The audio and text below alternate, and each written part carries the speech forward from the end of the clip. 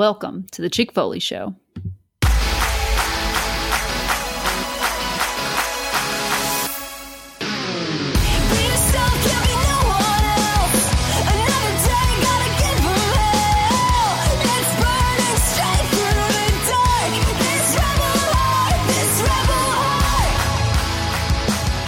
Welcome back, Foley fam. It's episode 112 of the Chick Foley Show. We're back with another week of huge wrestling news and wrestling figure news. We first welcome the stars of the show, Sheena. What's going on, everyone? It has been a week over here. The heel husband and I are we're sleep training a toddler, and if you've never done that, that is buckets of fun. So it's been a wild week over here. Yeah, it definitely has. And then we got Marco up in Massachusetts. Marco, how's it going? It is going swell over here, just maxing, relaxing, shooting some pool, doing all that stuff over here. I don't think that's the some lyric. b-ball outside of the pool. Yeah. I just added my own lyric to it. So like Sheena said, yeah, our little guy's having a little bit of a sleep regression after all the travel over the past couple weeks, and we're working on some new techniques to try to help him sleep through the night and be a well-rested little guy. So Sheena may have to take a couple short breaks from the pod. We got the monitor on, so hopefully we don't have any run-ins. But we'll keep you guys informed on how it goes if Sheena's got to step away momentarily. It's 9:00 local time here on the East Coast as we record this. Sheena, tell them where they can find you guys out on social media. So you can find me at Chick Foley on Instagram always, and then Marco's running the Twitter machine over at Chick Foley Show. Most importantly, you can find us at chickfoleyshow.com. You can join our Foley fam. We just did a Royal Rumble watch-along episode. We're doing a chronological Royal Rumble series. It's been a lot of fun. We started with 88, obviously, and then we just recently recorded 1989. So it was fun to see how it progressed from the very first Royal Rumble even to that just second pay-per-view style Rumble. We're doing a 6-man belt giveaway, which is going to be super awesome. I just posted about that on the Instagram and in the Facebook group. So if you're in there, all you got to do is be a patron. So yeah, these belts are created by WWE figure artists over in Greece, one of the best custom belt makers out there. And these are the belts that were really only around for about 8 months there in 1990 in WCW. It's WCW 6-man tag team championship belts. If you guys want to look them up, really, really a beautiful belt design, even though it was a short-lived championship. And I think they're going to be very cool. I'm very excited to see what some of the figure photographers can do with them. Sheena, you want to introduce our newest Foley fan members? Yeah, for sure. I want to take a moment just to recognize our most recent Foley fam. Start with Dustin Neal. We got Stephen Odette, Brandon Yelverton. That's an interesting last name. It is an interesting last name. Greg Owens. We got Vaughn Junchaya, Chris Kier. I'm butchering this, Chris, so please feel free to correct me. I always send me the phonetics, send me a little voice memo or the phonetic spelling of your last name. I want to say it's Kiara, Kiewra. Let me know if I got that right. I don't think that's close, but Chris, I don't really have much. I'd be guessing if I went, but I don't think what you said was correct. Okay, well, Chris K, thank you so much. There you go. Yeah, we got RC Propaganda. So yeah, our buddy. People are coming correct with the names this week. For sure. Rita Sage, Raul Venegas, and Zach Andrews. So thank you guys so much for supporting the show. Thank you for being a part of our Foley fam. It's been awesome to get to know you guys in the Facebook group. And let's bring on some more fam. Hell yeah. We will be hitting the next round of the Chick Foley Rumble. Yes. You guys know about that, where we simulate a Rumble on WWE 2K, and everybody gets to pick their wrestler they want, random order, and we usually give away a pretty sweet elite figure of that. So it's a ton of fun. We stream it live. Me and Sheena do the commentary on it, and I think that's going to go down on Tuesday night. And I also want to remind you guys to use code Chick Foley anytime you buy figures from Ringside Collectibles, the #1 worldwide retailer of wrestling figures out there. It's going to be a lot of great stuff coming out over the last few months, so use that code to help save yourself some bucks. And with that, let's move inside the squared circle. This is where we run down the Chick's top 6, our favorite 6 stories from the week in wrestling. This segment is brought to you by Homage. Make sure to use the link on Sheena's bio in Instagram to help you save some money and support the show anytime you buy some sweet gear from there. So let's start it off with story number 6. Burned Randy is here. So we saw Randy Orton. Oh my goodness! You know, he got hit with the fireball a couple weeks ago on Raw, and he came back on Monday night rocking the mask. People are all over the place. You know, he looked kind of like Dark Man. Some people thought he looked like, you know, a reject version of Nacho Libre. To me, I thought of Golga from the Oddities. That's what he looked like to me. Sheena, what'd you think of his mask? I mean, it looked like a medical lucha mask. You know, it was just kind of like. I mean, I know burn victims have those compression garments or whatever, but just the way that they had it with, like, you know, the nose cut out and everything, and then him cutting that promo and the makeup and everything. I mean, it looked legit. It looked like he legitimately survived a fire, but it's pretty crazy how we saw that, you know, that fireball whiz by his face. Like, that was that quickly, man. That fire was hot. You know, the Fiend fire is definitely hot if it did that much damage that quickly. But the promo was super long. I thought it was a little bit excessive at the top of the show. What'd you think? Yeah, it was ridiculous, and I don't know why. You know, WWE has some amazing you know, wardrobe personnel back in the back. They could have done something cooler with his mask. You know, make something that the kids are going to want to buy, or that's going to look cool in an action figure. You know, because that thing was just butt ugly. Mark, his makeup looked better than Don Callis's, though. Can we admit that? Yeah, he did have Don Callis beat. Don Callis was horrible. That looked like something from like a C grade movie. It was terrible. What did you think about it, Marco? You didn't like his the black eye that he got from or the bruised cheek? It wasn't even the black eye. His whole face was like greenish yellow. Yeah. Like, I mean, it looked like he had literally, his whole head was a bruise. I think it was all going on top of like a horrible spray tan anyway. So it didn't really have the cleanest canvas to go to work on. Yeah, no, I thought it was pretty interesting, the mask. I really didn't focus on the mask too much. It was more or less like, I was like, oh, I was trying to like see like how the makeup work looked and stuff like that on his his burns and stuff like that. But I thought it looked, you know, like a cross between, like you said, like Dark Man, probably showing our ages here, but most people have probably never seen that movie or know who Dark Man is. So it's a Liam Neeson classic.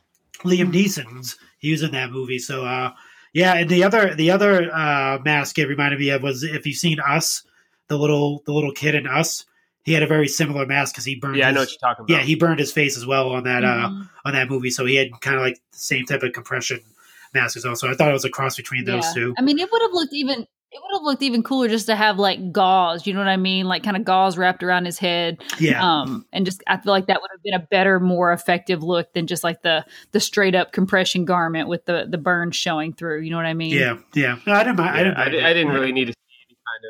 I didn't need to see any kind of visual prop to sell it. He could have just said, "Yeah, I got hit in the face with a fireball and it sucked." But I mean, we know WWE. I mean, Randy Orton's probably got magic skin under there, and it's just going to peel away the burn skin, and he's going to have like, you know, shield skin underneath that protected him from all the burn. That'd be cool if they if they had Viper, like if they had like his face gets scaly, kind of like a Viper. Like a snake. Yeah, because he's a Viper, Randy Orton. That'd be pretty cool. Don't give them any ideas. You guys know we have. If you're listening, please add that. He could wear like the contacts with the little slits, yeah, you know, like a reptilian. snake, and then all of a sudden he could just like, it could be like Harry Potter. He could just start speaking like parcel tongue, you know, and all of a sudden just like be very snake-like. Oh, okay, so it took us exactly one story before the show started going off the rails this week. Let me try to get us back on track. There were some reports on the dirt sheet that there was going to be a big gimmick match at the Rumble between The Fiend and Randy Orton. But Randy came in and said he's still going to be in the Rumble. And we really haven't seen much of The Fiend. You know, he's kind of been doing his bidding through Alexa. So I don't expect to see The Fiend back before the Rumble. I could see him coming in and kind of screwing over Randy at the Rumble. Do you guys think this feud is going to end up taking us all the way to WrestleMania? And that's where we're going to get the final showdown, the big payoff? What do you think, Marco? Yeah, I think so. I think that's where it's headed. Since it's a two-nighter again, I think we're going to see another type of cinematic match, probably each night. I'm not sure what the second one will be, but they definitely have to top last year's with John Cena. So I think that's going to be kind of like the staple of The Fiend going forward. Is like every WrestleMania, it's going to be some type of like cinematic match that he's in with somebody else. So yeah, I can't wait for this one. If they you know how it is. If something was successful, they're gonna keep doing it until it's not successful anymore. You know what I mean? People love the Firefly Funhouse match so much that I think, you know, they're like, well, damn it, we're gonna run it back. I mean, I think you have to too, especially with their history. With him being in the Wyatt family and all there's a lot to tell there. Yeah, so I think it'll be pretty awesome. Hopefully it's like I mean, hopefully they save it for the second night, kind of like they did with the Funhouse match. But I mean, they could still do a Funhouse match with Randy and Bray. You know what I mean? It could be a Firefly Funhouse match, and it could be like the same concept, but it could really just show the history between like, you know, Randy Orton and Bray, kind of like, you know, have the same thing that they did with John Cena and like the timelines and stuff, and kind of like the connections between Bray and John Cena. They could do the same thing with Randy, which, I mean, I'm sure, you know, that may be a little bit repetitive, but I think it would be cool to kind of see all those nuances and stuff kind of come together in one match. Yeah, I think so.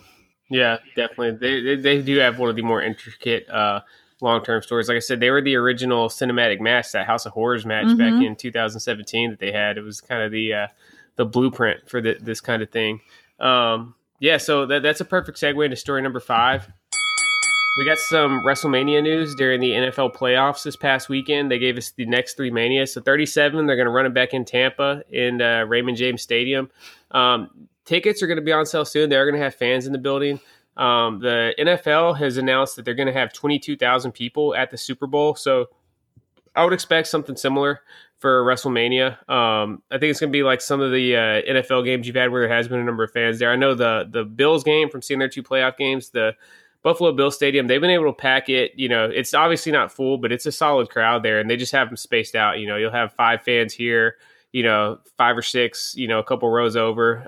But it's enough there to make some noise and at least still give you the feeling of having a crowd there. True, so but it's a little bit different whenever, you know, with football, the stadium's set up completely different. I mean, you gotta pack people in with like a 20 by 20 ring in the middle of this giant stadium. You know what I mean? And you still can make still it do look it full. You can still do it in the ringside seats. Yeah, I you mean, can. and it's definitely not going to be full. Yeah, I don't think the crowd will be as lit up as we've seen it in WWE over the past few years. The crowd will probably be a little bit dark, but you can still have them in there, and then you could fill up the whole lower bowl. So they could actually probably get even more than the Super Bowl, since they really have the whole field to play with also for seating. What did you guys think of the announcement, the way that they announced it with Stephanie and Triple H and Roman and Sasha Banks and all of that? What'd you think, Marco? I thought obviously it was supposed to be like corny and stuff like that, but I thought it was pretty entertaining. Yeah. It definitely had like mom and dad humor to it. I was like, oh god, it's like Stephanie and Trips doing like the mom and dad gimmick. Yeah, you know? it's John Cena making that appearance too. Like, I don't think people were expecting him to pop up in that there, but yeah, it was appropriate for him to introduce LA though. You know, yeah, definitely, because he's the modern movie star. Yeah, I love how ridiculous Triple H's wig was though too. That was pretty hilarious. I wish they would have made it a little bit more serious. That's just me. I love wrestling so much, and I don't like that they kind of like made it like a joke, like on the NFL thing. You know, I mean, wrestling is supposed to be fun, so I get it, but I would have liked they just would have made it like a big deal, like when the NFL announces where the next Super Bowl is going to be. And did like a package for like WrestleMania style packages for exactly. it. You know, that's how you sell tickets for sure. Yeah, but I feel like if you're not into wrestling and you saw that, you're just like, oh, it's just, you know, some goofy wrestling skit. Yeah. Marco, which one of these 3 is the most tempting to you to potentially go to? I mean, definitely not Florida this time of year. We'll say that much. The Wild West. Yeah. Love you, Florida. If we have any listeners out there in Tampa, but we have listeners in Florida. But you know, Vince was just like, I'm using that pirate ship. Damn it! I'm not going to let all this set go to waste. Yeah. They did change the logo a little bit, so it's not exactly the same. I thought they were just going to like literally run back all the same merch and all the same everything. They did change the logo just a smidge. Yeah, definitely. I mean, and you have the selling point too, because you have the Buccaneers are almost Super Bowl bound, so you have some kind of selling points there for people to go. A little synergy, if you will. Yeah. The most tempting is probably Dallas for me. Kind of in the middle between. I've never been to Dallas. Yeah, me neither. And my friends went to the last one that was in Dallas, and they said it was like everything was like in the same area, so it was easy walking distance type of stuff. So. Wasn't Dallas where they had like the huge delays, like the systems weren't working to scan people's tickets in, and like WrestleMania started and there was only like half the crowd? Was that Dallas? Yeah, that was Dallas. Yeah. They had basically like the same amount of like security and like stadium staff that they would have for like a Sunday Cowboys game, where like, you know, you need to have it stepped up like it's the freaking Super Bowl or something. And there's a lot of people that luckily that was like that was the first WrestleMania that lasted like, you know, 6.5 hours. So people had time to get in, and I think they only missed a few pre-show matches. But yeah, it was supposedly a nightmare getting in there. Yeah, it seems like a lot. What about you? Which one would you be? I would want to go to Tampa just because I grew up on the Gulf Coast in South Texas, but I know there's some awesome fishing there, so I could kind of parlay it, do a WrestleMania and fishing trip all in one. So I think Tampa is the most appealing to me. LA is cool, but I'm not a huge LA fan. And yeah, I don't know. Wrestling for sale. Yeah, not a whole lot to do. Sorry, Dippersty. I don't see a whole lot to do in Dallas outside of WrestleMania, which is, the 2 times we've gone to WrestleMania, we didn't do a whole lot outside of wrestling stuff, but you still want to have a little bit of stuff that you can knock off your bucket list. True, but there are just so many things to do in the wrestling weekend that it's just we pretty much go nonstop. Like the 2 WrestleManias that we've been to, it was from start to finish, nonstop, go. Yeah, you can definitely have every hour every day booked with wrestling stuff and wrestling shows if you want to, but that was the old norm. We don't even know what WrestleMania weekend is going to look like going forward. That's true, or anything for that matter. Yeah. So yeah, we know we got our next 3 years of WrestleManias though. Always exciting seeing where they're going to be at. I think the next one I'm going to go to is going to be the first one they have in the Falcons' new stadium there in Atlanta, which I'm surprised they haven't had one yet. That's such a beautiful stadium. It's cool things they can do with, the hole in the roof. And it's a really, really technologically advanced stadium, especially compared to something like Raymond James down in Tampa. Yeah. And that one's really feasible. It'd be easy for us to go home to Kentucky, drop the kids off, hop down to Atlanta, and then come back and scoop them up and go back to the Falcons definitely aren't taking advantage of that stadium, so somebody needs to. For sure. That's it. Marco, any closing thoughts on the WrestleMania locations for the next couple years? No, I mean, I'm interested to see how they're gonna, how the setup's gonna look like. If they're gonna, keep any of the virtual crowd in there too, as well. Have it a mix of real life people as well as virtual screens and stuff like that. That'd be pretty cool if they kept that going. But yeah, I'm just interested. Also, real quick, one thing to think about too, though, since we've started this cinematic era, we've never had any fans in the stadium. So something to think about is what is that going to look like inside the stadium? It's basically just going to be like you are watching a movie. Would you be okay with that if you're at WrestleMania and it's just big screens and you're just watching a movie instead of actually seeing action in the ring? I know the House of Horrors match they did at, I want to say it was Payback 2017.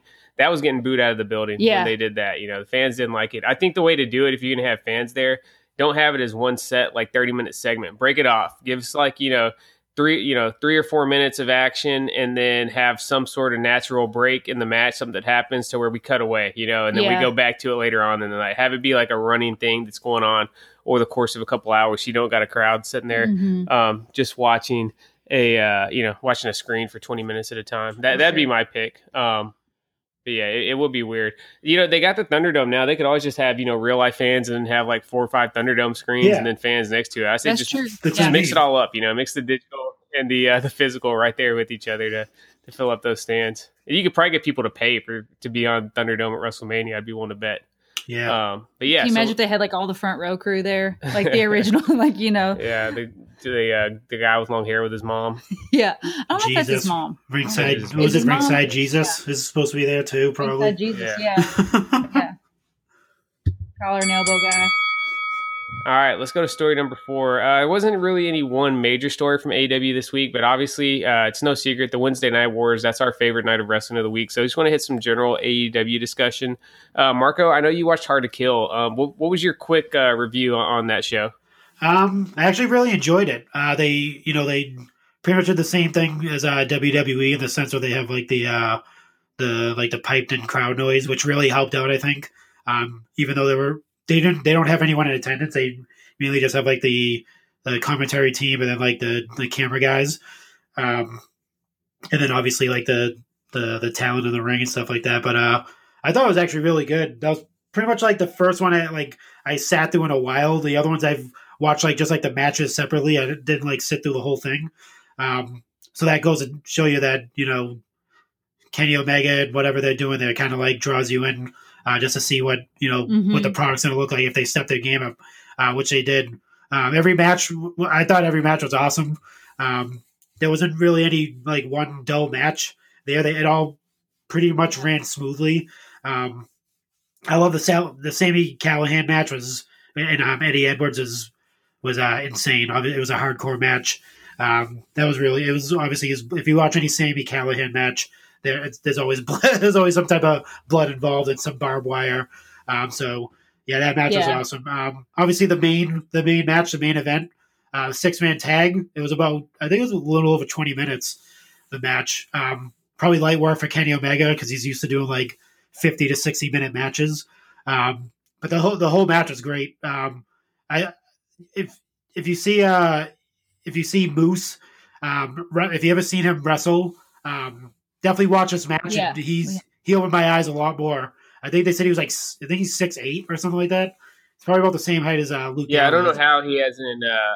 No offense to Impact, but I don't know how he hasn't moved on from Impact. Yeah, the dude's such an athlete, former NFL player. Yeah, there was a time we thought he was coming to WWE, right? So he's got all the credibility. Him and Apollo Crews are like basically best friends. Mm-hmm. So yeah, I think WWE's going to have a good chance of signing him once he's ready to move on. Yeah, definitely. I could see that guy making a big splash. I'd be curious to see what the numbers were for this event because we have some of the hardest core of hardcore in our Foley fam, and I didn't really see anybody like chatting it up. Usually when there's like an event like this, even if it's not like mainstream, we see some things. But I mean, maybe I just missed it, but I didn't see anyone really talking about Hard to Kill. Yeah. Did you? No, not really. What was the cost of the show, Marco? I did not buy it. We'll say I used someone's account. Okay, well the feds are going to come and arrest Marco. We'll edit that out, Marco. This is going to be Marco's last appearance on the Chick Foley show. We do not endorse any kind of illegal streaming on here. I just want to make that clear for any of our friends in law enforcement that are listening. Yeah, so not us. We didn't watch it, but we didn't pay for it either. So you guys heard it. That was Marco. Lives in Massachusetts. One of my buddies got on Fight and we watched it.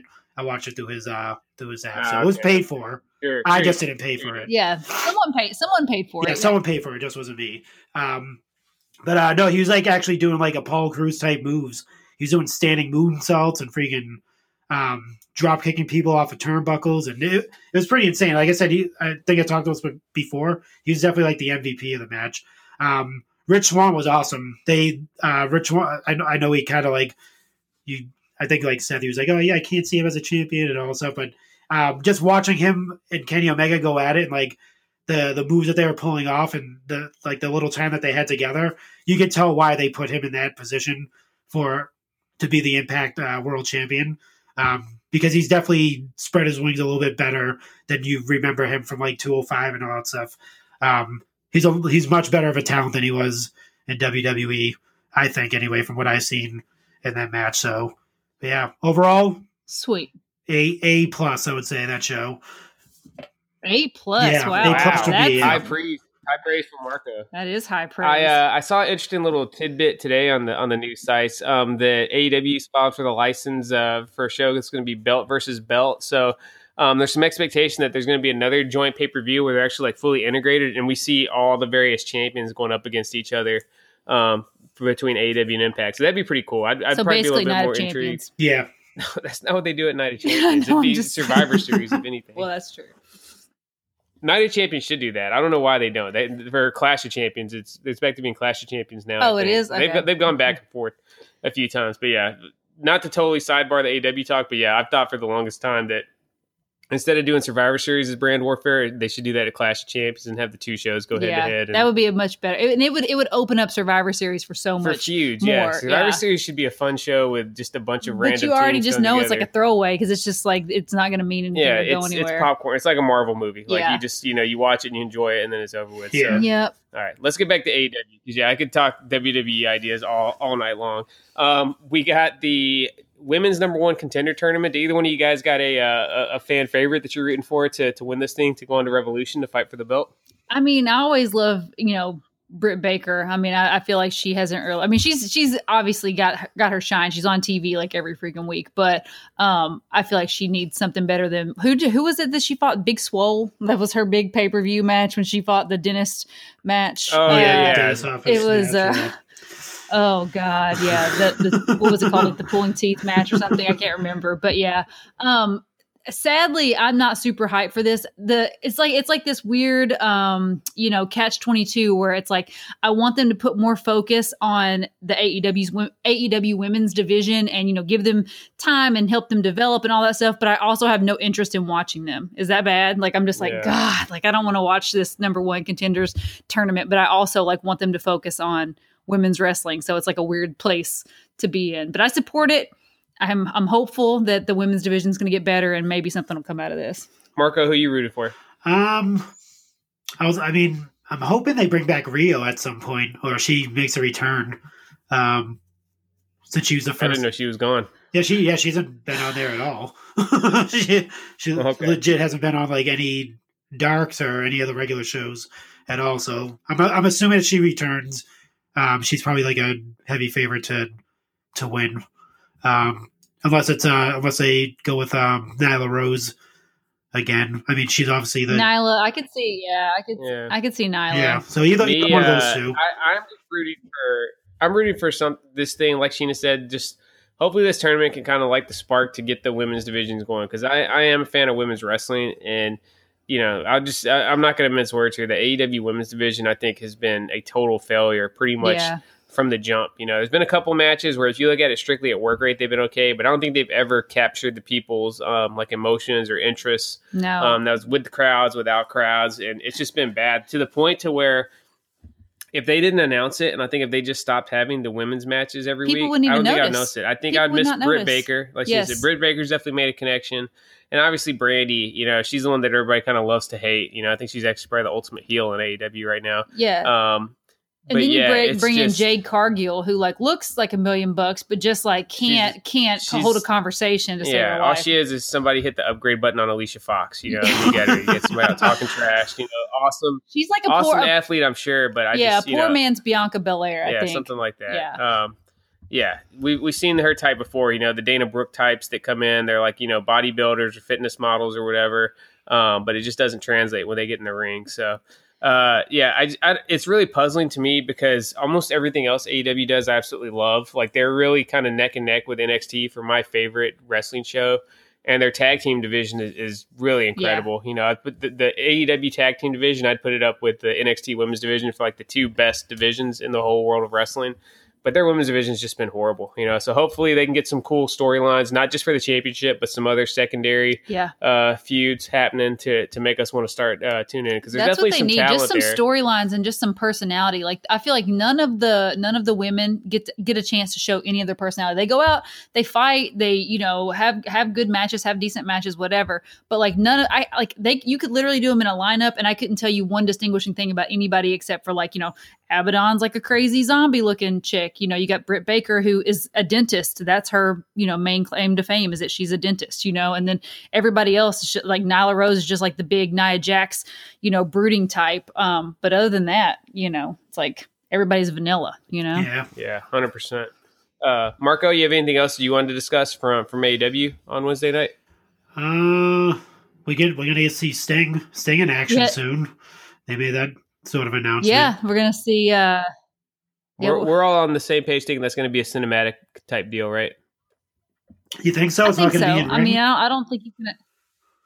Well, it's a street fight. Yeah. That's what makes me think that it's going to be cinematic. And Sting, on some of his interviews, has talked about that's really kind of where his interest is right now, doing the cinematic thing. I mean, I imagine that him seeing Undertaker do that cinematic match at Mania really kind of opened his eyes to the possibilities of what he could do. And I feel like that's probably what he negotiated when he came back in. Obviously, I have no idea. This is not based in any sort of fact, but I can only imagine that when he came back in, he was like, hey, this is what I could do, Yeah. So I think...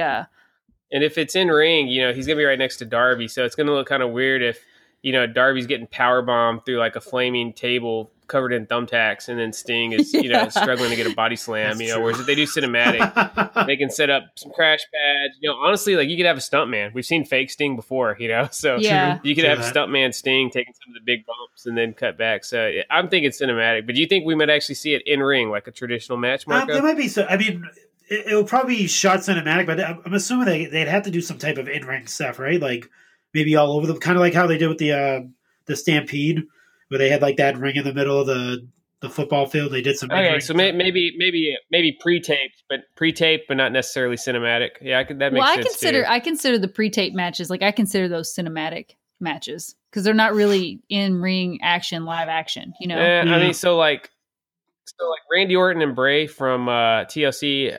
I didn't consider that cinematic. I thought that was just a pre-tape match because it was still presented the same way as a normal match. To me, cinematic is like the Boneyard match or like, Matt Hardy and Sammy's match from was that Full Gear where they're at the Hardy compound? Yeah, stuff like that. Cinematic. Yeah. Cinematic to me is taking it outside the traditional, I see that. To me, cinematic means they're using like different camera angles and like, a more cinematic experience. Like you're getting like the up close and personal view, the overhead camera and like, stuff like that. I feel like, with the pre-tape with like Edge and Randy Orton, I feel like that was a cinematic match, Yeah, I mean, we're arguing semantics here. It kind of depends on which topic. Yeah, to me, like cinematic. I call cinematic if it's like it's not something that you're going to normally see, Yeah. Oh, we saw the Dark Order. They had some things to celebrate, and then they had some heartbreaking moments. So they were celebrating -1's birthday. It was pretty cool to see little Brody Jr. cut some promos, and I thought it was really cool that they had his like birthday party and celebrated him. And then unfortunately, Hangman turned down the Dark Order's offer to be a member. I don't know if that's like his final answer. I could totally see somehow this coming back around and him joining up with the misfits. That was rough. They had the whole celebration party ready to go and everything. He said yes. Hangman said no, grabbed the bottle of Jack and headed to the back. Yeah. The only other thing, I mean, I'm not sure if you want to talk about this, is the triple threat inner circle match with with the how do you want to say it? The Awesome Moon, the line salt that happened there where someone almost broke their neck. Yeah. It was not Chris Jericho's best outing on that he's had here recently, but yeah, him and MJF ended up winning the match thanks to a handful of ties from MJF. It's really just a matter of time now before we see the inner circle split up. They're definitely setting up young Sammy to be the big, babyface hero out of this. I think everybody's looking forward to seeing him finally just snap on MJF. Yeah. And go at him. He's definitely won me over too. I wasn't the biggest fan of his, but the last few months, I've really become a fan of Sammy. Really since that night when he busted over Matt Hardy's face, I was like, okay, this dude could really be something. He's definitely gotten the most improved award, of everybody in the inner circle for sure. But ultimately, I think MJF's playing the long game. I think he wanted to just get in the inner circle so that way he could, kind of poison them and take them out. Mm-hmm. You notice he said, if this was my group, he was kind of like, bringing attention to like, well, if I was your leader, like this is what I would do. But, I'm not, he always like takes that step back where he's not like, overstepping, but he's definitely planting some seeds for sure. Yeah. So I think now, Sammy doesn't like MJF because he keeps on low-key insulting him. He's challenging Jericho's leadership position. And Santana and Ortiz got to be upset because now they're basically getting cock-blocked for the AEW Tag Team Championship. Mm-hmm. So, it'll be interesting to see where this goes. We know AEW's good at slow-playing stuff, so I can see this thing lasting a while. But I think the Inner Circle's days are numbered. And now, you guys hear the song. You know what that means. When the jazz flute kicks in. It's time for the weekly beverage break.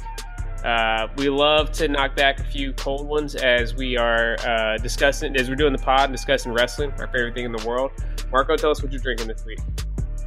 Oh man, I brought back the triple Lindy, the triple IPA from Mayflower Brewing Company. It's basically must be good. It's really good. It's based off of, if you've seen, like I said, Back to School, the triple Lindy dive that Rodney Dangerfield does. So they made a triple IPA out of it, and it is tasty. Nice. Gina, what are you drinking?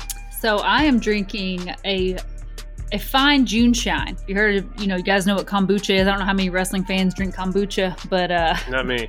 Not Seth. No. Marco, do you drink kombucha? No. Does your wife drink kombucha? I don't think so. No. I heard his name. Oh man, I love me a good not that. No, it's not Sambuca, not even close to the same thing.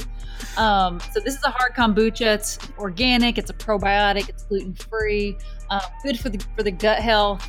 This is June Shine. It's a blood orange mint flavored. So freaking good. And what makes it even better is that the person who designed the can for this, one of my favorite artists, Nick Kuchar, not to be confused with my other favorite artist, Nick Camia, Extra Cooler. This is Nick Kuchar. He does like mid-century modern island prints, and I have so many of his pieces, and he designed this can, and it's actually one of the print designs that I have hanging up in my room. So I'll post a picture of it. Super awesome. Tastes okay. It's not my favorite. It's, I like kombucha. The combination of alcohol and kombucha. Well, I mean, kombucha is kind of alcoholic, but hard kombucha is not my favorite go-to. So, okay, I will restore our street cred. I'm drinking Miller Lite. All right, the official beer of the Chick Fil A Not show. good. Not good for your gut.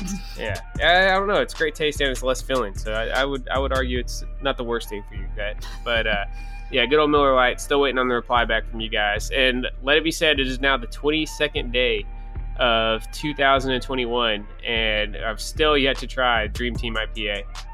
So our good friend Jordan Wells actually had a lead on it at one of the craft beer websites, but by the time I went to go check out, it had already sold out. So Damn.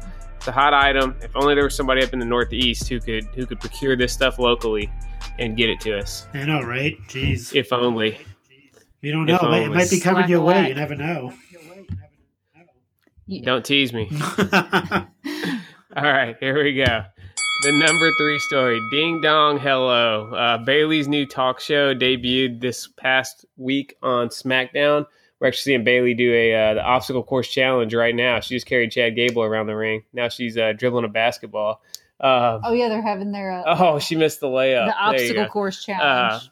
So I think when everybody saw, like on the preview for SmackDown, that there's going to be another talk show segment, people kind of groaned. It's really, they've just worn this out over the years with literally damn near everybody getting their own kind of talk show segment. But Bayley, as she does with most things, made it super entertaining and fun, and actually she really made it her own kind of deal. What'd you guys think on Ding Dong Hello? I love Ding Dong Hello. Normally this kind of stuff like grates on me. I'm not a huge fan of the in-ring talk show segments. A Moment of Bliss is arguably one of the worst that there's ever been. I mean, there's been some good ones, but yeah, Moment of Bliss is not one of them. But yeah, I liked it. I think just Bayley's persona and her gimmick right now just really, really fit the bill for that. And then with Bianca Belair, I thought their chemistry was really good. And I don't know how long this will last, or if it was like kind of like a one-off, but I'm here for Ding Dong Hello. And I think it's a cool way to kind of just like keep her front and center without her being like in the title picture at the moment. They don't want her to like necessarily cool off, but they don't want, they are kind of giving her a break right now. She's got her own t-shirt also. So I think it has got a little bit of a future. So, oh boy, this should be interesting. So Bayley just had to fireman carry Chad Gable. Bianca is carrying the dozer, Otis Dozovich. Oh my gosh. Bianca Belair. For a guy, that'd be impressive. Bianca Belair just carried Otis. Holy smokes. And now she's dribbling Bayley's DNA. Oh man. It crosses up Bayley, then hits the dunk. That's pretty entertaining. I'm telling you right now, I consider myself decently athletic. There is but I would not want to go up against Bianca Belair in any sort of athletic competition. Oh yeah, she was a track star at the University of Tennessee. Yep. And that's like one of the biggest like athletic schools there is. So I like the Ding Dong Hello. I wouldn't mind seeing an Elite come with all the accessory stuff so we can get our own set. It's pretty cool. We mentioned earlier that this is a kind of an angle or a setup that WWE and WWF back in the day have used plenty of times. It's kind of been worn out over the last few years. A lot of times it's just usually like a sign or something set up in the ring and a couple chairs brought out. Maybe they'll put a carpet over the ring apron. What's some of you guys' all-time favorites of the various talk shows they've had? Well, I like the Funeral Parlor just because I love like super scary, like eerie, creepy stuff. Cool. Yeah, like they'd had the original Undertaker theme playing. Yeah, and like the set design. The set design was always awesome. Marco, what about you? I think you'd be hard pressed to forget about Dean Ambrose in his short-lived talk show with Mitch Oh, the yeah. Plant. He was good. He did good. Ambrose Asylum was good. He had Mitch the Plant. Yeah. You know me, I'm a hardcore plant lady, so I was always here for Mitch the Plant until his unfortunate demise. We obviously had things like the barbershop that are super iconic, Piper's Pit, the highlight reel. I thought, like especially when it was like him and KO and like the Festival of Friendship and all of that. It was still called the highlight reel back then, wasn't it? I thought they made it a KO show. Or no, it was Chris Jericho's show. He used the Jericho 5000. Yeah. So I think it still was the highlight reel during that time. But Piper's Pit will always take the cake. You had the most iconic moment I think that ever happened on one of these was when Roddy Piper busted the coconut on Jimmy Snuka's head. Funeral Parlor, that one's still kind of scarred in my memory as a kid from when the Undertaker locked the Ultimate Warrior in the casket. That was a pretty wicked moment, especially as a youngster to see. And also, I can't believe I don't think I heard you guys mention it, the Brother Love show. That one was freaking legendary. Love show, Barbershop. You remember when Earthquake had just destroyed Hulk Hogan. You remember that one, Marco? Yeah, that's right. We had to send Hulk Hogan on the shelf for like 3 months to go film Suburban Commando. Yeah, we had to write letters and send our well wishes to make the Hulkster get strong again so he can come back. Yeah, you get I remember they had like the saddest montage to set you up for that, and I think you got a little yellow bracelet in the mail. Yeah, it was like, and Bruce Pritchard revealed, Bruce Pritchard revealed years later on Something to Wrestle that was all a ploy just to gather a bunch of addresses so they could start spamming out WWE merchandise catalogs to folks. Yep. He caught us. And then, of course, we had the barbershop, when Marty Jannetty dove through the barbershop window to run away from Shawn Michaels. Another legendary moment. We can't forget. Yeah, so we'll see how long. The MVP, the VIP lounge, too. We can't forget about that. That's a nice little setup. VIP lounge is cool. VIP lounge is definitely cool.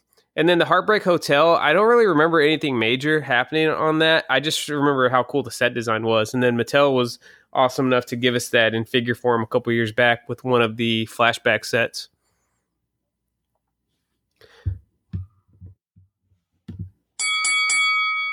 All right, let's talk about NXT. So the main event, we saw the second ever Fight Pit match. Pretty cool setup for matches.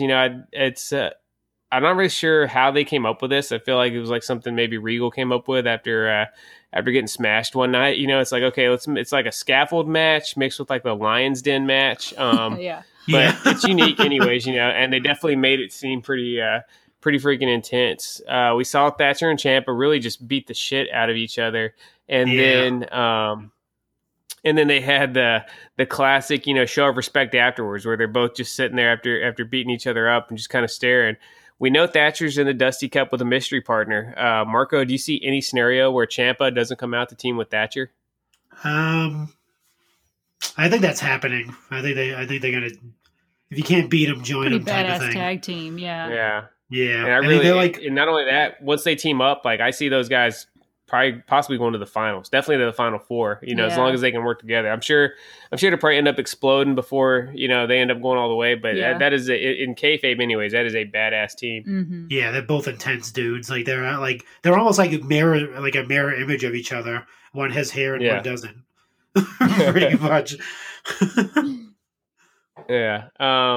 We saw Santos Escobar cut it. It was a good promo. It was kind of rambling. It went on for a little while and it was all over the place. But the thing that was interesting was he was kind of calling out Karrion Kross, which is, you really wouldn't think those guys had anything to do with each other. I know they put on some pretty badass matches back in, what was it, Lucha Underground? Wasn't that what the show was called? Yeah. Lucha Underground. Yeah, they put on some pretty good matches back in there, so maybe they're trying to reignite it for just a one-off. I think it would be a hell of a match. Obviously, Karrion Kross isn't going to be competing for the Cruiserweight Championship anytime soon, but I'd love to see those two guys go at it. Marco, what about you? Is that something you'd be interested in seeing? Yeah, definitely. I want to see it on the NXT or / WWE stage just to see how it would go. Essentially, obviously, there's like a size difference there with these two, but usually with the bigger guys and the smaller guys, they usually have the best matches anyway, in my opinion. And I'd imagine Carry On would probably end up winning that match, but I could see it as being something where it elevates Escobar anyways. If he shows, okay, I'm not just a cruiserweight, I can go toe-to-toe and damn near beat, this guy who's one of the toughest guys in NXT. Yeah, it's definitely not going to be a squash match for Carrion at all. But every time I see Santos, I always think of that's what do you call it could be? Why am I escaping? Mr. Charlotte Flair, Andrade. Yes, that's who I want him to be. Andrade was so awesome in NXT. Yeah, it's that's who I like. That's who his gimmick should be on the main roster. But I mean, I'm not sure what's going on with him. I don't either. You think getting the Charlotte Flair, rub literally and figuratively backstage would really kind of help elevate him in Vince's eyes, dude. We know Vince. We know Vince appreciates. Vince appreciates and respects the Flairs. I mean, just look at how Charlotte's been used over the last few years. I don't know what the holdup is with Andrade. I think Andrade is one of the most talented guys out there. He put on an awesome match on Raw with Seth Rollins last year. It was really one of my favorite matches from last year. A little 15-minute match that they had. I don't know. You think it's just his ability to cut a promo and be that charismatic on the mic? Yeah, maybe because he kind of does. He still needs a mouthpiece. Maybe that's why. But I think it was I loved it in NXT when he'd grab the mic and just start talking in Spanish. I didn't even know what he was saying, but I was like, all right, that sounds badass. Zelina would cut a 3 or 4 minute long promo, and then Andrade would just grab the mic and talk tough in Spanish, and it was just an awesome package. I remember being so hyped when he beat Drew for the title down there, and I've said before, his match with Johnny Gargano at TakeOver Philadelphia is one of my all-time favorite matches. Such a classic. Yeah, was anything else you guys wanted to discuss from Wednesday night? Real quick, we did see, speaking of women's wrestling, we saw what I would consider to be an upset with Mercedes Martinez and Toni Storm getting freaking beaten by Caden Carter and Kacy Catanzaro. That finishing move that Kacy bust off was incredible. It was like a red arrow, but then she put some extra stank on it somehow. Yeah, it was. It almost looked like it was I don't want to say it was a botch almost, but it almost looked like it was kind of a mess up, but it wasn't. After you watch it back, it was almost. I can't even describe what it was. It was almost like you said, a red arrow / swanton bomb type of thing. I don't even know. It was. She's pretty incredible. I mean, she's. I think sometimes those kind of semi-botched, kind of gritty looking finishing moves at the end of a match really sell it and make sense. Because at the end of a match, you're not going to be, you're going to be a little bit gassed. So you're not going to be able to just get up there and, bust off 450s and all these things and just do it seamlessly. Yeah, it makes it seem real. It makes it seem real. Like they're giving it their last gasp, That's what Steve Austin says. There should be some sandpaper to it. Yeah, exactly. It needs a little bit of grit, needs a little bit of edge. What you described makes me think of the ending of the Kenny Omega and Hangman match at Full Gear when it wasn't a clean one-winged angel. He was struggling. Adam Page was ducking when Kenny was trying to grab him by the back of the neck, and then Kenny finally just kind of half-assed got him and flipped him over, and it was enough for the 1, 2, 3. Exactly. It made it super believable. By any means necessary. Just hit that move by any means necessary. And if the move is good enough and protected enough, it's going to end the match regardless, And I just think... I just think that more people should do that, because when you look obviously when you end the match and you just do a crazy flip or some sort of crazy move and, you look like a big, strong badass. I mean, that can be cool too, but I do like it to be a little bit more realistic and, kind of tell the story of where the match has been. This also goes to show you how great tournaments are. We talked about it last week. How valuable of a tool tournaments are for really kind of telling a story, because to be honest, I was kind of half-assed watching this match just because I assumed that it was going to be a Mercedes, squash. Yeah. Yep. But sure enough, Caden and Kacy win, and now I'm intrigued to see how far they can go. So they immediately established themselves as legit competitors in the women's division. They're a little bit protected because Io did, Yeah, you had the interference. Yeah, she did interfere, and that's kind of setting up for the Toni Storm Io, I think, feud. That's probably going to happen at some point. That's going to be insane. Yeah, just to bring it back, I think I want to bring it back to what Seth said about the Flair rub, literally and figuratively. I think when Sheena said, you want to talk about that, Marco? I think when you said gross, I think you were talking about the other Flair rub, literally and figuratively, which is Rick and Lacey, not Charlotte and Andrade. Yeah. That's what I thought. That's what I think was in your mind at the time when you heard Flair. So we'll forgive you for that one. Any flares getting rubbed, I don't want to think about. You know what I mean? Charlotte, Rick, doesn't matter. Conrad and Jace. I don't want to think. I don't want to think about any Conrad flares. And Jace. Yeah. All right, let's move on to our number one story of the week. So again, it's Royal Rumble time. We are a week and 2 days away from the Rumble. Last week we talked about our favorite non-Rumble match that's taking place at the event. Let's make it simple this week. What is everyone's favorite Rumble? Sheena, I'll let you go first. I picked, I know it's tough. Like, Hill Husband and I were discussing this beforehand, and we were just kind of like hashing out what the best ones were. And I picked 1998. I just thought there were so many cool moments in this. It was really focused on Steve Austin. Spoiler alert, Steve Austin ends up winning that Rumble, but it really sets up WrestleMania 14 against him and Shawn Michaels. But one of my favorite things was the Mick Foley coming out. He started out as number one with Cactus Jack. Him and Terry Funk went head to head right at the beginning, and then he got eliminated and then came back as Mankind, and then got eliminated and came back as Dude Love. So I thought that was really, really cool. It's definitely the first time that we've had one person enter the Rumble as more than one time. So I thought that was a really cool moment. And the 98 Rumble is my pick for this. Marco, how about you? Oh man. I'm going to go the next year, which is probably not everyone's favorite. Royal Rumble 99. 99 Rumble?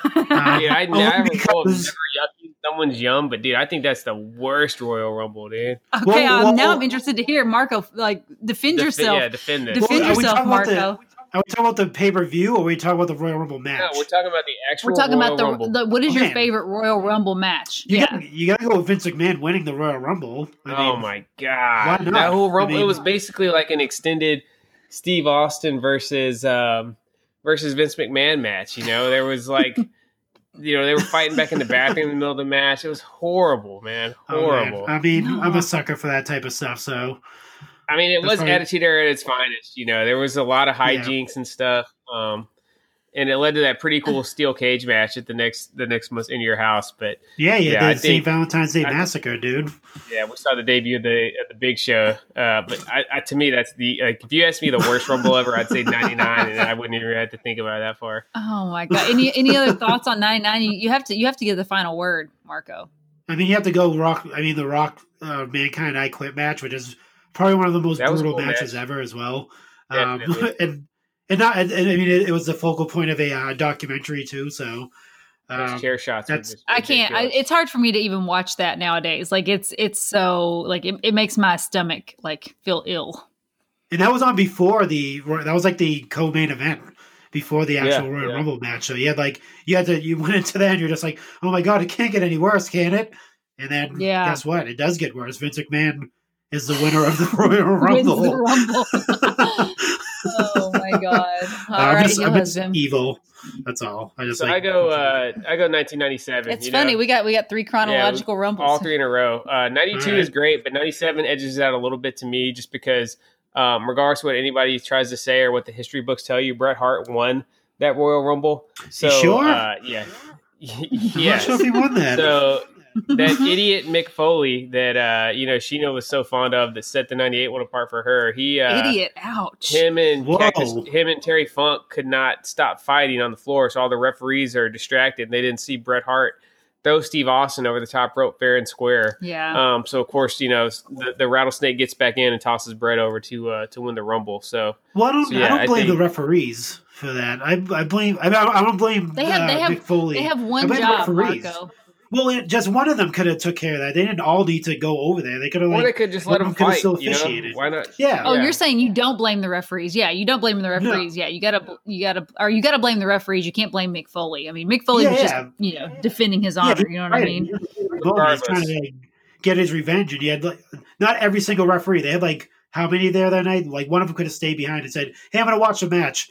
Just to make sure no shenanigans happen. So it's down to the final two. Maybe I should pay attention. It did ultimately lead to a Bret Hart World Championship victory, because all the four guys that ended up being affected by it, Steve Austin, Undertaker, Vader, and Bret, they ended up fighting a fatal 4-way for the world title at the next month's at the next month's pay-per-view, and Brett won the belt for the 4th time. So yeah, all's well that ends well. But yeah, I love that Rumble. That's the one where Steve Austin really cleaned house. It's got the iconic shot of him sitting on the corner, looking at his wristwatch, Yeah. and then you get that great reaction when Bret Hart's music hits, and he's just shocked. Yeah, puts both hands on the head. Yeah. And it's in the Alamo Dome. It's always more fun when the Rumble's in a huge stadium like that. So yeah, 97 Rumble's all-time favorite for me. That finishes up our Inside the Squared Circle action for this week. It's now time for everybody's favorite segment, Go Figure.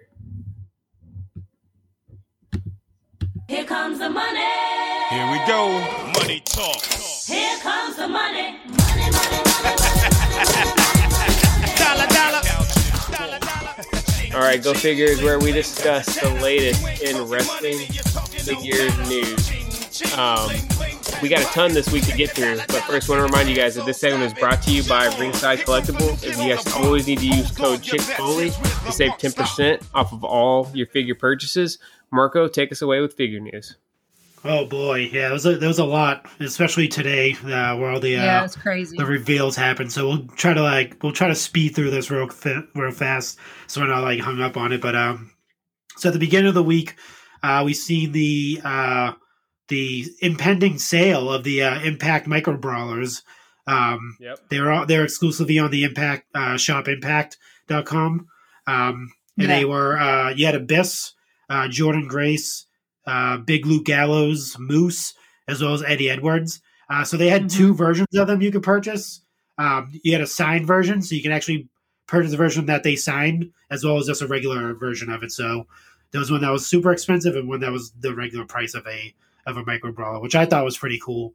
And they were all like pretty much anyone that had a Micro Brawler in that set was promoting and stuff like that. So I think it's pretty awesome that they're starting to spread their wings a little bit. So maybe we'll see AEW pop in and have like a series 1 of AEW Micro Brawlers that are sold exclusively on shop AEW and stuff like that. So I know if they start doing AEW Micro Brawlers, I feel like there's a couple that I would love. I would have to pull the trigger on and get. Like if they do a Luchasaurus Micro Brawler, I'm gonna get it, or a Darby Allin Micro Brawler, I'm gonna get it.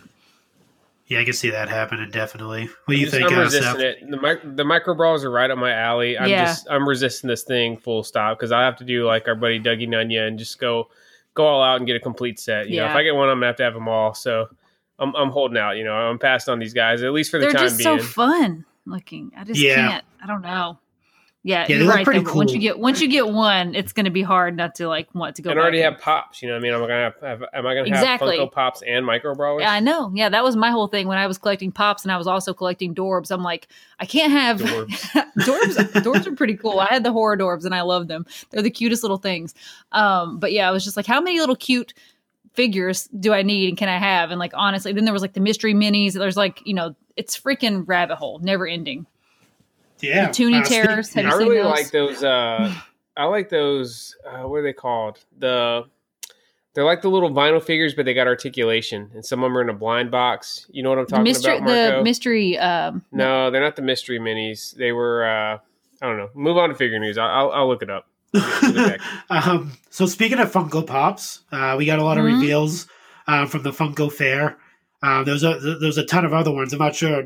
Obviously, this is more wrestling related, but there's a whole series of Deadpool Funkos. Did you see this?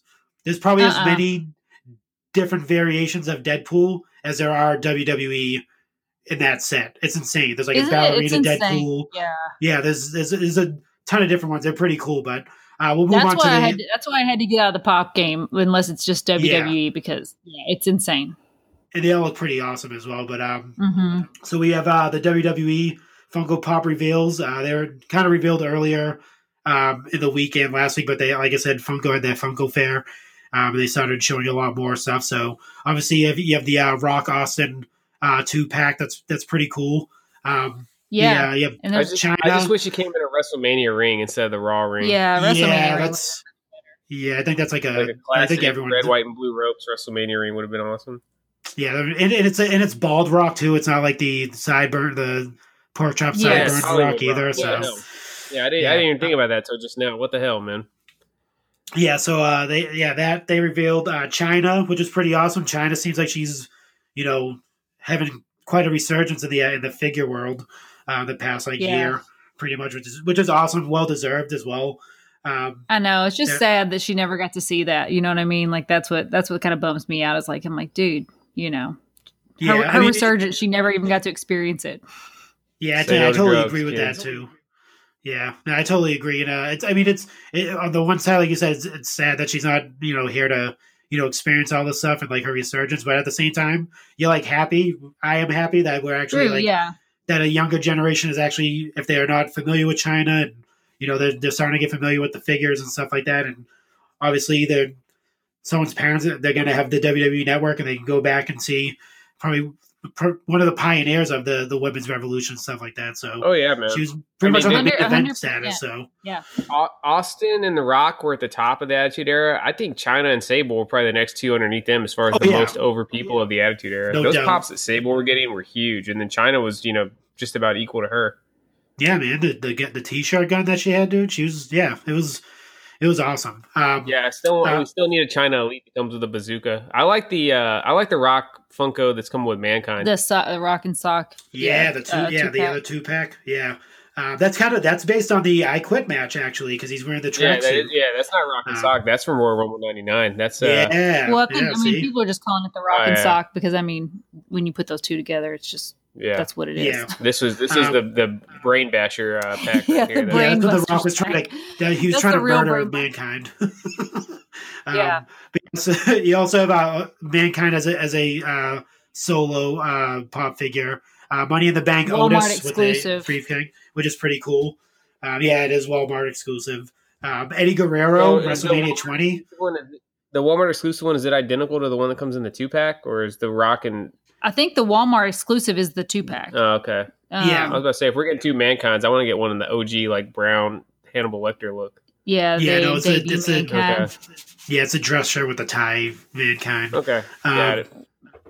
So like corporate. I'm so hype about this. I'm hype about this Mankind because this is something that I've been wanting for the collection for a long time. I actually, I think we talked about it last week, but it was on the topper of my 30th birthday cake. So I'm super stoked that it's like actually coming to life, and just seeing it, it's like it's adorable. Yeah, we have a custom Elite from the Mad Reaper of this version of Mankind with the dress shirt and tie, but then the brown tights underneath. That's the Mankind. Cool. I was never down with sweatpants Foley. Yeah. It just looked too sloppy to me. Not that this is like the neatest look ever, but I thought it looked cool. At least his tights were like tight. You know what I mean? Yeah, and that's fitting. What he was wearing at King of the Ring 99 when he went off. Or no, was that 98? Yeah, he was 98. King of the Ring 98 when he went off the top of the cell. So that's definitely his most historic moment. Mm-hmm. It's one of my Grail figures as a Mad Reaper, because you guys talk about Mad Reaper all the time, and all the figures you have, all the customs from him. So that's one of my Grail ones. Or probably the Grail one. Who you getting commissioned? I don't know. I don't know yet. That's the other thing. Just figuring out what figure to get commissioned from Mad Reaper. So you can let your imagination run wild, because he can do anything. No, that's right. Yeah, that's actually. Yeah, that's definitely something I've been thinking about a lot. So I haven't message him or anything like that, because I don't want to I have to have a plan going in, because I know it's going to be a process and stuff like that. Because the possibilities are endless, Yeah, because I can go a little crazy and be like, oh no, can you add this? Can you add this and this and this? And then it'll just be more than I can spend. But that's So moving on, we have Eddie Guerrero, WrestleMania 20. That is a GameStop exclusive Funko, which is pretty awesome as well. The other cool thing is the lunchbox that they're doing at Walmart, the WrestleMania 17 lunchbox with Stone Cold, WMX7, with Stone Cold and The Rock on it. It looks pretty cool. It's basically kind of same setup as we got the WrestleMania 3. WrestleMania 3 lunchbox. Yeah, that's what I have. All of my figure championship belts are stored in that right now. So I may need to add this Rock Austin one and find something to do with it. Yeah, they're pretty much doing the same thing with the pin set.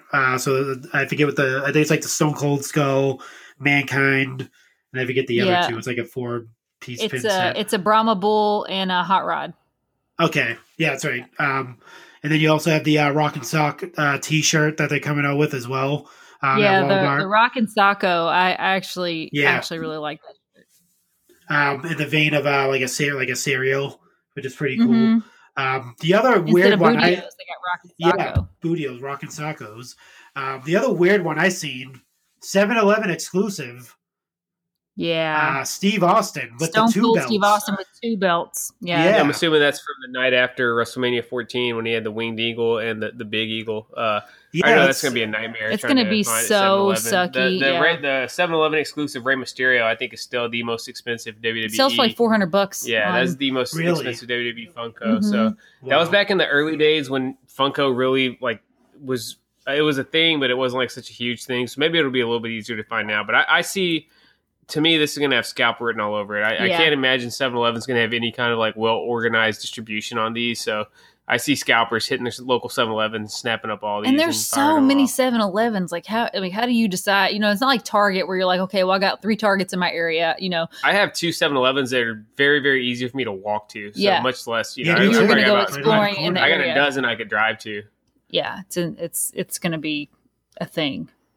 Yeah, definitely. Hopefully you can get them on the app. I've been to get addicted to just getting 7-Eleven delivered to the house. So Oh my God, how cool would that be if you could just be like, in DoorDash? yeah, give me the DoorDash me this pop. Hopefully it's not a scalper that's door dashing. They'll steal your awesome pop. That would be horrible. But we'll move on to probably the big news of the day. Today was the Mattel releasing all these awesome pictures, 183 in total, of the new figure reveals that they have out for the Masters of the Universe, the Elite series, as well as the Reckon series, I believe, too. They had on there. It was I think it's like The Rock and Cena Reckon series or something like that. Thoughts? What do you guys think? What's your favorite? What's your least favorite? What are you buying? What are you not buying? I already have my picks. So my favorite, obviously, I will start by saying we love everything that Mattel does. So, Action Figure Attack or anybody from Ringside, if you guys listening, we love what Mattel does. If I had to pick a favorite, it's definitely the Rhea Ripley. If I had to pick something I'm not as big a fan of, I would just say the Legends line. Obviously, all these figures are incredible, but I really wish we could get some more first time in the line Legends. All the guys that were revealed today are people that we've already had. And aside from the Blue Brutus, there's none that I really feel a compelling need to add to my collection. The Vader figure is obviously awesome because it's been a good 6 years almost since they've released a Vader. So it's much needed. And I'm happy for the people that, don't have a Vader right now. But I think the Blue Brutus, so I can have the Dream Team with Greg Valentine, is probably gonna be the only Legends figure that I add to my collection. I just wish we could get some new blood in there instead of the re-releases. But that being said, they are great figures, and I was really excited by a lot of what we saw today. But the Rhea Ripley definitely takes the cake as the one I'm most excited for. How about you, Marco? Definitely the Rhea Ripley. I would probably say the Zelina Vega too. Looks pretty awesome. I'm so excited that we are still getting that. I thought that for sure was going to be a cancellation. That was in question. I think we talked about that some episodes ago about that possibly being canceled, or the Vega that showed up on that chart that we were looking at may have been another Vega that was in WWE at the time. But definitely happy for that. Yeah. This is probably the most generic one, but I'm glad we're getting a Wreck-It Roman figure too as well. The Wreck-It. I don't know why can't we get the Gold Glove, man? You know what I mean? He's rocking the Gold Glove. The Gold Glove came after that. Like he didn't have the Gold Glove when he made his return, so that's pretty much based on his return to the ring. So I'll let him. That's what I said. Yeah, and then I guess. I mean, I feel like I already have that Roman. Like, let me just take the vest off any Roman I have. And it's a bun. You got to have a man bun. The man bun Roman. Yeah, but no, the last Elite Roman that came out had the man bun head sculpt. Yeah, but he was smiling and being all this one is not face. If anything, this one should be smiling. So I'll tell you what, again, we love you, Mattel, but there's no Gold Glove, and where's the new teeth? You know what I mean? I need a Roman with Gold Glove teeth, and then showing off those chompers. Yeah, so no, I can't give a pass on this one. Still a cool figure. Awesome figure. You can never go wrong with the Roman figure. But yeah, we need to see those new teeth, and we need to see that Gold Glove next time we get Roman. Yeah, we need a lay. We need to have the tribal chief look. Yeah, I mean, a 2-pack with Paul Heyman would have been awesome too, like an Elite Paul Heyman would have been pretty cool if they did something like that. But maybe next go around, maybe we'll get the Gold Glove. Maybe that's coming in the Ultimate Edition.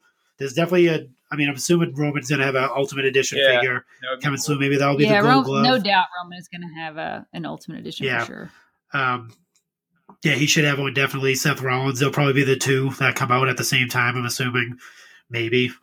We're just throwing suggestions out there at the time, so if anyone's listening from Mattel, there's an idea for you. But don't we already have that Jeff Hardy with the blue paint? There's we have one similar, but not that exact one. No, it's not exact. It's a different one. Yeah, I was looking up that too. I was like, isn't that the same exact? If that's the chase, there's a chase and a regular. One, yeah, that one's pretty cool. Jeff Hardy's obviously super toyetic, so they're gonna. He's always gonna get pumped out. Yeah, him, Rey Mysterio. Who's a new one? Ricochet's a new one that's going to be pretty much in every other line as well. So, any other figures from this that you guys like? Did you like any of the MOTU figures that? Oh yeah, they look awesome. Obviously, we don't collect these, but I thought the Kane was really cool, and it's like the first female that we've had in the line. So no, Becky didn't have a MOTU, did she? Not yet. Okay. No. Becky's supposed to be in the line before this, but for whatever reason, that line hasn't been seen yet on Peg. So. Okay, yeah. So Stephanie, this line actually ended up dropping in Canada, so it's kind of like a mystery now. Like this set, I think this is Series 6, but Series 5 hasn't even made it on the pegs yet. So, is it another? I'm sensing another Harley Race type of thing happening with that line. Maybe Becky Motu is going to be the next, $800 figure. Jesus. Yep. I do got one more gripe. Stephanie was probably just like, "No, I'm going to be the first female in this action figure line. You hide those Series 5s." Yeah, if Brandy's going to be the first in the AEW line. Oh my God! I'm going to be the first in this line. That's so true. Marco, explain this one to me. How do we have a Goldberg Motu figure? How did he not come with a spear for his weapon? Oh my God! Yes. That's a super missed opportunity. I don't know. I was thinking the same exact thing. Dude. Give him a spear and he's perfect, man. But yeah, he has an axe. I don't get that. Did the Roman? I don't think Roman had a spear either. Don't have a spear either. Yeah. See, they could have had they definitely missed the opportunity on either one of them having spears. If they come out with the Edge, he better have a spear. Maybe that's what they're saving it for. Maybe when Edge comes out with his. Yeah, maybe they could have been like a tribe in the MOTU universe. Didn't Ultimate Warrior come with a spear? Yeah, Ultimate Warrior has a spear. The first one. He's got a spear? Yeah, the first one, yeah. This is the first this is the first repeat we've had in the Motu line though too. Ultimate Warrior is getting his second. Yeah. No, John Cena had two. Oh, John Cena had two? And Triple H.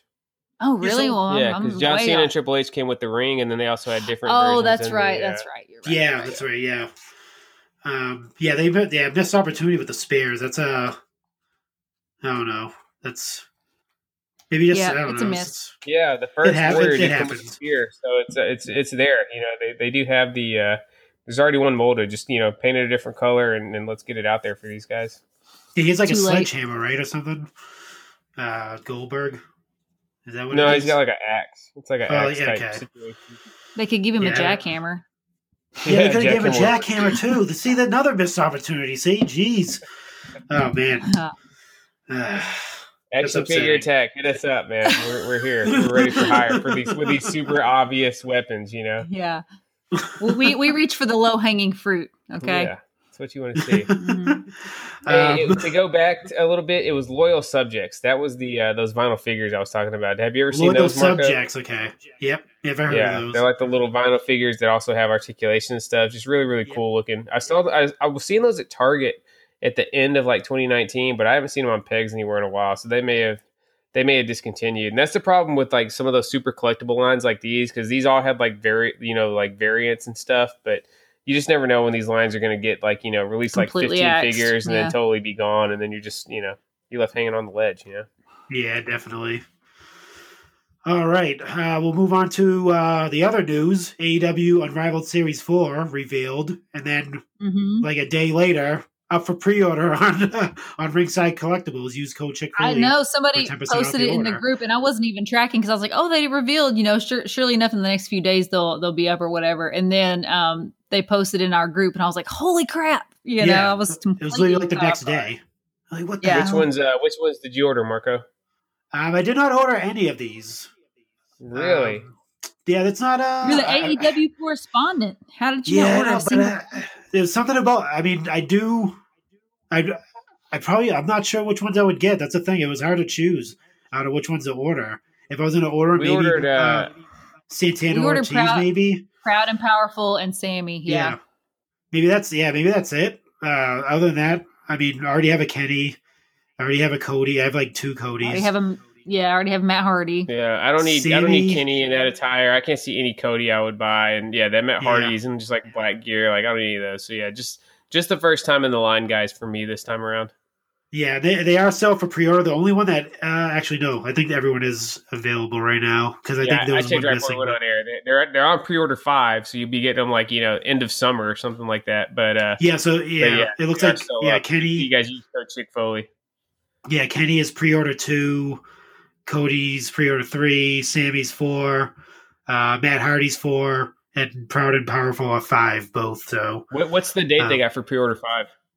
Late April, okay, which isn't too bad. far off. Yeah, it's 2 months away. Yeah, Sammy's late April, and what do you call it? Kenny and Cody are mid-March. So nice. late and mid-March. So it's not too bad. But like I said, this one didn't really, for me personally, didn't like want me to grab it. Didn't move the needle, huh? Yeah, it didn't move the needle for me on these ones. Usually I would get the whole set, but I was like, which one? I thought this one actually, first time I had to pick and choose. The other ones I would just get the whole set and not even think about it. Mm-hmm. But nothing's on the top Orange Cassidy. I'm calling it right now. You're going to regret it, man. I think you're going to be feeling the figure jealousy, in March when these things start rolling in and you're seeing all the pictures going up in the Facebook group. And now I have Orange Cassidy, the greatest figure of all time. So I think I'll be fine. Wow. Greatest of all time? He has hands in his pockets. Like, who does? What figure does that? Name one. Well, I'll wait till Weekly Purses get into too much, but not only do I not think that that's the greatest figure of all time. I don't think that's the greatest figure in that set. Oh no, that's a little tease for the weekly purchases, and we'll get into it. That's a scorching hot take. Mm-hmm. Oh man! All right. Yeah, that's pretty much it for that for the AEW Unrivaled series. We'll skip to the fan takeover. Seth's favorite. Yeah, this is Seth's favorite line. Once fan again, takeover, we have Ultimate three Edition. three very similar options. Hulk Hogan from WrestleMania 9, which is the all time screw job. Screw the Montreal screw job. This was the real screw job, no doubt. We had a Nitro debut and then Uncensored 96. I like the Uncensored 96 for the simple reason that he comes with a yellow and red tie-dye shirt, and I think that would look cool. Yeah, it would look cool. The only thing appealing to Mania 9 would be if he's got the black eye. He's got to have a black head eye. sculpt like he was rocking from Macho Man decked him the night before WrestleMania 9. What about you, Marco? What did you vote for? I mean, I have a scorching hot take for this one. I do not want another Hulk Hogan Ultimate Edition right after the one that they just released. They could have totally skipped this one for me. I wouldn't mind having one, but I want like late 80s, early 90s Hulk. Maybe like I don't want any of Hulk these with the stars. And stuff. Personally, I don't want any of these. I think it kind of like you're throwing away the fact that we waited this long for a NWO Hulk Hogan, and you made it an Ultimate Edition, and now a few months later you're doing another Ultimate Edition Hulk Hogan. So you kind of like, for me, taking away from the excitement that was that figure. And I just thrown another Ultimate Edition Hogan figure out there, so I will not be voting on any of these. That figure, everybody was like saying that was like the figure of the year. So won figure of the year, won the Chicky figure of the year. So yeah, exactly. It did. So this one, these ones aren't. They're thinking like, oh yeah, Ultimate Edition Hulk Hogan sell, so we're gonna make more. And I mean, I'm sure it will sell. I'm sure collectors are gonna snatch these up, especially. I mean, the Ultimate Editions we've seen, dude. They're gonna go. I think people are getting these and sitting on them and hoping that they go up in value. I mean, we've already seen some of the earlier series, going on eBay for quite a freaking bit. So, I think this is gonna be like that Legends line where it just continues to go up and up and up. Do you remember Marco, you remember the San Francisco Toy Makers WCW line? Yes. Yeah, that's what the Nitro debut Hogan, that's what it reminds me of, the Hogan figure from that line. Skinny Hulk in just a straight yellow generic Hulkamania tank top and the yellow trunks. That's I don't want to waste the Ultimate Edition spot on that figure. Yeah, if We'll it, see I mean, what if you're wins. gonna do Who it do you want to be your back-to-back, next Legends Ultimate Edition? Next Legends Ultimate. So we already Stone Cold's already been announced. Flair's been announced. Macho Man's been announced. I wouldn't mind seeing another Bret. Let's give me another Bret Hart. Shocking. But if, Shocking take by the heel that's a husband. shocker. nah, but if we're you doing know- a, I mean, I'm not mad at it. I'm not mad at it. if we're but- doing a first time in the line Ultimate Edition, Yeah. I want to go tag Yeah. team. I think we need Ultimate Legion of Doom. Give me Oh, gold. hell yes. Gold shoulder Yeah, that'd be pretty pads, sick. Legion of Doom from SummerSlam '92. I think that'd be cool. Or Bulldog. We just got a Bulldog. I think Bulldog from SummerSlam '92 Yeah. with a soft goods cape. I think that would be pretty incredible. Yeah, I think we definitely need an Undertaker Ultimate Edition because that's Undertaker also. depending on what. Yeah, but that's definitely gonna happen. I feel like you can But my make a good thing is- Undertaker to me, my dream Undertaker one would be 2 different head sculpts and 2 different sets of hands and ties. Like, give me purple and gray Undertaker in one Ultimate Edition. Yeah. You can give me That'd be a pretty sick, 91 yeah. head scan and then a 1995 head scan. So, Yeah. give me both of the early 90s Undertakers. I think that'd be awesome. Or WrestleMania 14 Undertaker would be cool too. He's definitely Yeah. one of the most high profile event attires that we haven't had for one of the kind of Hall of Fame level guys. Yeah, if you're gonna, I mean, my thing too is in my own fantasy world. If you're gonna give me back-to-back Hogans and the Ultimate Edition, give me Bash at the Beach Hogan. Just throw that one in there so I can just go right from Bash at the Beach and then right into the NWO version of him. Just like if you're gonna go back-to-back in that sense, and you are gonna throw in WCW Hogans. There's 2 of them there. Yeah. The uncensored and then the The, Nitro. Why not make one of them Don't Bash you at the mean Beach? Break? Beach Break? No. I'm kidding. No, definitely not Beach Break. We need sound effect back. I mean, I still can't get over Beach Break, them letting WWE get Bash at the Beach back, The didn't- uncensored Yeah. 96, the uncensored 96 one would be pretty close to Bash at the Beach. You just need the plain yellow shirt. He was still rocking Yeah. the red pants then. Yeah, exactly. I'm with you though, Marco. I was a little bit underwhelmed by all these. Not quite as underwhelmed as the name Beach Break for a special event in January, like Sheena mentioned. Beach But, Break. February. It's Beach still Break pretty 94. underwhelming choices. Oh my god! Well, are these sounds like aren't coming in the standard Ultimate Edition box though, they're in right? the fan takeover. Yeah, so it's like- no, it's- they're going to be Ultimate Editions. They're just Amazon exclusive. Right, but they're not going to be Ultimate Edition packaging. It's going to be fan takeover Oh. packaging, right? No, they're going to We be don't know. Ultimate Edition packaging. I mean, there'll probably be Yeah. a fan takeover logo somewhere, but they're Ultimate Edition figures. They're going to be in Yeah. very similar boxes. I get that, but I mean, how many different types of boxes have Elites come in over the years? You know what It's I mean? always the same shape though. It's for that year. It's just different mark. They're going to be Yeah. Ultimate Edition figures. Yeah, there's It'll not probably gonna be the same shape, but that I think- blue and I think blue it's going to and be a yellow. different color, a different type of box, dude. I think it's going to be a fan takeover Ultimate Edition, not the white and red standard yeah, I Ultimate think it's gonna Edition be different packaging. too. They're gonna I think it's differentiate I think it's going to. I think all you're going to see is a fan takeover logo somewhere on the box. That's it. Maybe All right. we'll see a different color. Well, let's note this. What is today? The 22nd. Whenever those package reveals, I'm saying those the packaging. Yeah, when those MOC images come out, I want to remember this moment whenever I was right. No, I'm betting that I'm willing to bet the packaging is extremely similar because this is their premier collector's line. I think it's going to be like defining moments. They never changed up any of the defining moments, any packaging either. But we'll see. We definitely. I wouldn't mind them doing that just because you guys know how I feel about fan takeover. I think the whole thing is just kind of A Jace. it's Yeah, not I what mean- you want it to I be. mean, Yeah.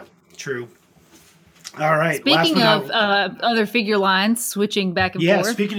let's go back to let's go back to the AEW line, Unrivaled in the Unmatched series. So Jeremy Padar, friend of the show, announced that there's going to be an Unmatched series of figures, kind of like to offset every month. So like every month you're going to get a figure line, and they'll be in line with the Unrivaled figure. So they're not going to be like basic versions. They're gonna have the same exact articulation and stuff. And the idea behind it is to basically, get more into the depth of the roster of AEW. So the ones that you wouldn't see in the main line, which is Unrivaled, you'll see them in the Unmatched series. So maybe like if you watch AEW Dark, maybe some of the stars on AEW Dark will get figures in the Unmatched series, or they'll probably have, I'm assuming, Legends the legends that they have working at AEW, see figures from them as well. But they, like I said, it's the same style figures. It's a good way to combat distribution problems, because it gives two different lines for the stores to have to order figures on. If you guys know how the retail gets these figures, if it's like Elites, like Walmart doesn't care if they get, the brand new set of Elites that just dropped, or if they get a set shipped from like 6 months ago. The Elites are Elites to them. So with two different sets, that'll help a little bit of the churn on getting new figures in month after month. So, we know AEW is always shooting for the stars with what they're doing with their figure line. So hopefully this one lands, because that would be awesome to be able to have new stuff on the pegs basically every month. You think we get a -1 figure? I could see him being an accessory or something with somebody else, or possibly like a ringside exclusive set with him in there. What's his name? 10. Oh, what's his the protege? John Silver. I don't know. Anyways, hopefully when they're looking for this happening in the fall, right, Marco? Yeah, so it looks like it's going to be like it says a ship every other month, so that like they'll kind of like offset each other. So like maybe Unrivaled will come out like this month will be Unrivaled Series 4, and maybe next month it will be the first line of Unmatched. I'm just saying that I'm not, that's not happening, but like that's how it technically goes. So like you said, you have a constant influx of figures going out. It's not like you're just waiting for the next series from Unrivaled to happen. But I'm more curious as to what will be represented in the Unmatched series, if they are the same exact articulation and stuff like that. They're the same exact type of figures. Like we probably that's what they posted on the ringside forums. That's what they came out and said. So I think it's legit. I think it's going to be like same figures, just with two different names for kind of stocking purposes and stuff for the stores. Yeah, so you see you'll see Dark Order, maybe they're not fit. Maybe the Unrivaled line is more of like the main eventers type of thing, and like the match will be like the mid carders and lower. So like maybe you'll see, like I said, Dark Order, and that you'll see maybe Luchasaurus will be in the Unmatched line, that type of stuff. Maybe Jungle Boy and Marco Stunt, stuff like that. That'd be a pretty cool 2-pack. Marco Stunt and -1. That'd be pretty. That should be the next ringside exclusive. You need Nicholas also. The Mighty Minis, pack. The Mighty Minis. The Mighty Minis pack. Yeah. Yeah, maybe Britt Baker will be in the Unmatched, because she's been kind of throwing shots, saying she hasn't had a figure yet. So dropping hints. Yeah, she wants a figure. Yeah. So that's actually pretty cool that they're doing that. Just to give, hopefully, like you said, to offset those distribution problems, stuff like that. Just give everyone a chance to get their hands on the AEW figures, because they are really good figures. I know it, like, oh yeah. I mean, especially if you're not an MOC collector and you actually take them out, and they're awesome. The articulation is pretty insane, especially like I said, the Orange Cassidy. But we'll get to that in the weekly purchases. And it was Dark section, Order 10. I knew I wasn't crazy. Dark Order 10 is Brody Lee Jr.'s favorite Dark Order member. So them coming as a 2-pack would be awesome. Pretty mage. Yeah. All right, Marco, what are your weekly purchases this week? Oh, you go first? All right, cool. Yeah. All right, so I got the this month's Pro Wrestling Crate came in. It was pretty cool. I'm actually wearing one of the shirts right now. It's a Good Brothers t-shirt that came with it. It's pretty awesome. It's actually, which is kind of funny, it's actually in the black, white, and gold. So the same colors as All Elite Wrestling, which is, I'm not sure if that's telling anything, but we'll see. We'll see what happens. The other shirt that came with it is a Kenny Omega shirt, and it's different variations of him, 8-bit versions of him in the Mega Man style select screen, if you played Mega Man on Nintendo. That one's pretty cool. The micro brawler that comes with it this month was Jake the Snake Roberts, which is pretty awesome. Oh yeah, I saw that with the blue tights, which is funny because remember Jake was rocking the blue tights in the that Rumble we watched the other night, the 89 Rumble. Yeah. Yep, exactly. Yeah, so that was pretty cool. Getting, like I said, that's the only way I'm pretty much collecting micro brawlers is through the Pro Wrestling Crate, which is, so I kind of have a lot of them now. I was actually looking at the collection that I have, and I was like, huh. All right, let me go to eBay. And, no, I'm not doing that.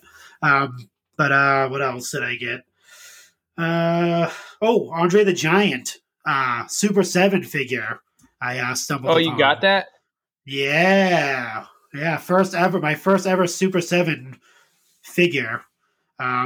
In my collection. I must say, I can't remember. I think I was like scrolling through Instagram and I saw somebody's pictures of that figure. So I just hopped over, just out of curiosity, I hopped over to Super 7 to see if it was still available. And of course it's gone. So how do you like it, man?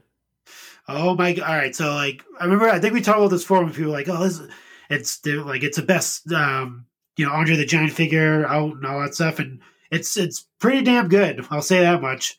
I mean, like Nice. obviously, Mattel has made theirs, but it's pretty awesome. Like Super 7 does an amazing job at the head sculpt. The head sculpt's awesome. Like I said, the little can of beer that it comes with too as well. It comes with extra hands too. The packaging is pretty awesome. The open window packaging. So I could see like for MOC collectors, you definitely wouldn't have to open that at all because you can display it and you can actually see everything that's in it.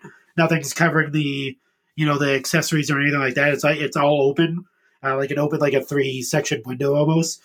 So you can actually get the full figure if you're not if you're an MOC collector. But if you aren't and you take it out, it's pretty incredible. I'm going to say that it's definitely up there as one of the best Andre the Giant figures, and they are coming out with another one as well. Do you have any Mattel Elite Andre the Giants? Yeah, I have the one that I got off of you. That's right. Yeah. Have you have you compared the size on them? How do they scale? They're in scale with each other. Okay, so they're pretty much equal size. Yeah. Yep. Nice. That's good. That's that gives me like hope one of the for first all things the they did. hands and stuff. Yeah. I'm a scale snob, so that's my biggest thing. All right, what other figures did you get, dude? That's pretty much it. I didn't really get anything else besides no, that's it. Yeah, just the Andre the Giant. Oh, and I got my LJN book as well that we spoke about. That thing is awesome, huh? A few episodes. Yeah, like I said, I flipped through it. It's pretty amazing. There's a lot of stuff, a lot of information to take in on that. It has literally everything. That's at LJN Wrestling Superstars with an S book at on Instagram if you guys want to buy that. Even if you don't have LJNs, like Sheena mentioned when we first got it, it's an awesome way to kind of still have some LJN representation in your figure collection just by having it. They they weren't necessarily the very first wrestling figures, but I think they were the ones that kind of made it a thing. So you definitely need to have that just for historical purposes, if nothing else. And it's just a really beautiful book, and it's just everything you want out of a collector's guide. Exactly. Like they just nailed it. It makes you want to just hit up Zorro Mendez and and just empty your bank account. If my Mega Millions hits tonight, that's if Mega Millions hits tonight, the first thing I'm doing is putting together an LJN set. I'm going and grabbing everybody. Maybe even MOC.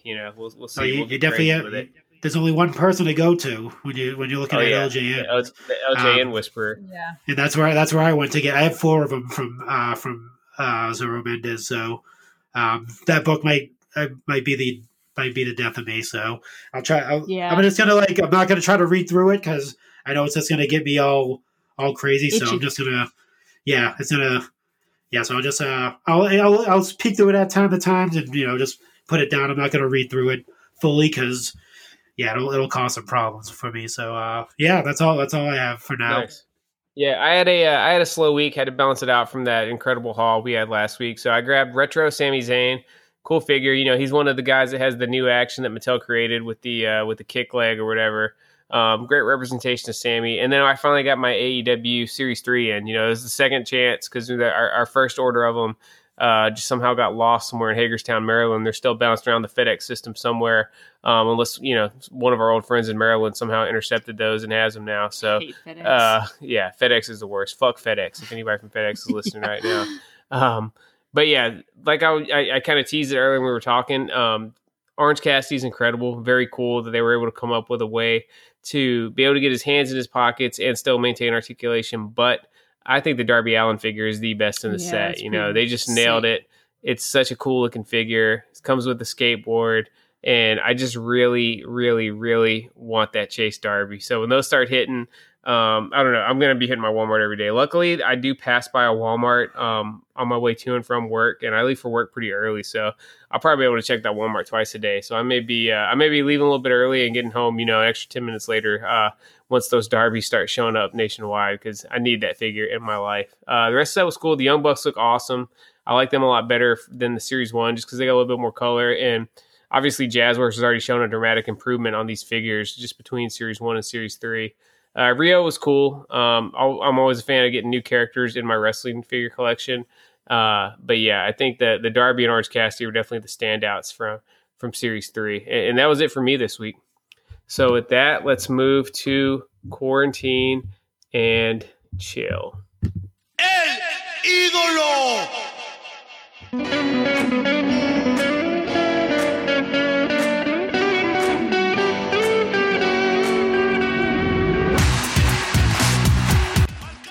All right, Quarantine and Chill is where we give you guys a recommendation of something to check out while everybody's on lockdown. Marco, what's your pick for this week? So, I haven't been able to watch everything on the network. They've just been dropping a bunch of different It's impossible, man. Untolds and documentaries and all that stuff. So, I was able to actually watch the Broken Skull sessions with Bailey, which is pretty awesome, actually. Like, if you Stone Cold's a fan of Bailey. Oh no, they're pretty like they're like best friends. Like they're just laughing it up and joking, and they talked about like their relationship and stuff like that. But it's really awesome. You get to, I mean, if you don't love Bailey already since this past year and what she's done in the last year, you're gonna love her even more. She gives definitely way more insight into what like how she's seen her heel turn and all that stuff, and they actually talk about. When everyone else got called up to the main roster and she kind of she got left behind. She didn't come up till like months later almost. And, it was like a year later. It was longer than months. Yeah, it was a year later. Was it? Left. Yeah, that's right. Yeah, actually, I think she does mention that. So they don't like, they don't. Yeah, she was middle of 2016. Everybody else was middle of 2015. Yeah, because they don't skip over that either. They go into it. Like the whole, everyone moves up. How is it? He starts like, everyone moves up. What'd you think? How'd that go? What was your thought process? That type of thing. That was exactly how he asked questions. He always hits you with that triple question. Like Stone Cold always, he can never just ask you one question. He asks and then he elaborates and then he elaborates his final point like one more time. Yeah, he's like, you got to be kind of pissed off, right? Your friends are all up there at the main roster. You're sitting in NXT. Not that it's a bad thing. But like that type of thing, but it was they spend a lot of time on the NXT stuff too, and they go over like her relationship with Sasha and all. It's really good. It's one of the longer ones too. Like they usually it's supposed to be like an hour. They've been running like an hour and a half, 2 hours. I think the Undertaker. I didn't get to watch that one yet. The second one he did, it's like 2 hours. That Broken Skull session. He hasn't been doing hardly any new podcasts in the last 6 months. He's just been doing classics. He's all fully charged up, ready to talk when he's finally getting to sit down with somebody. Well, speaking of him, he's I think Sasha and Bailey did an interview with him for his podcast. So like you can go back and find that. Like they both sat down with him and this was a couple years ago, I think.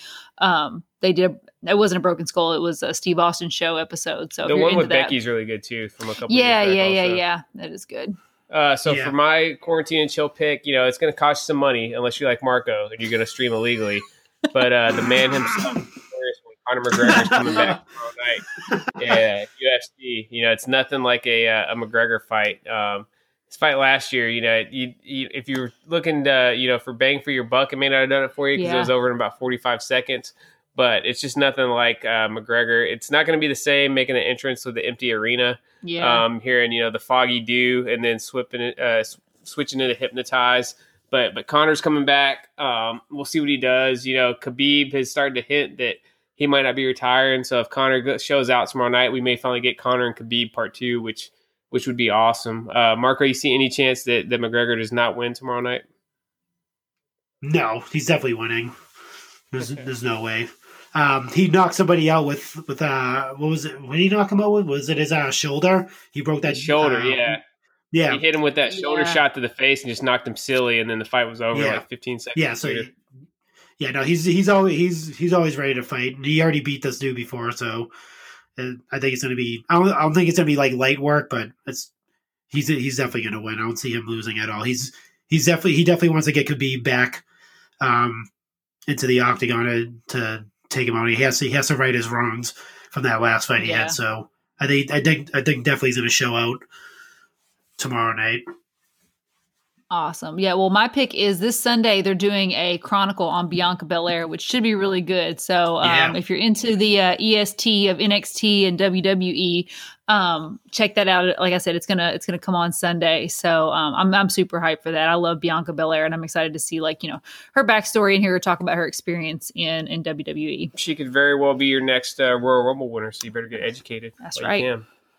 All right, let's move on to random wrestling merch of the week.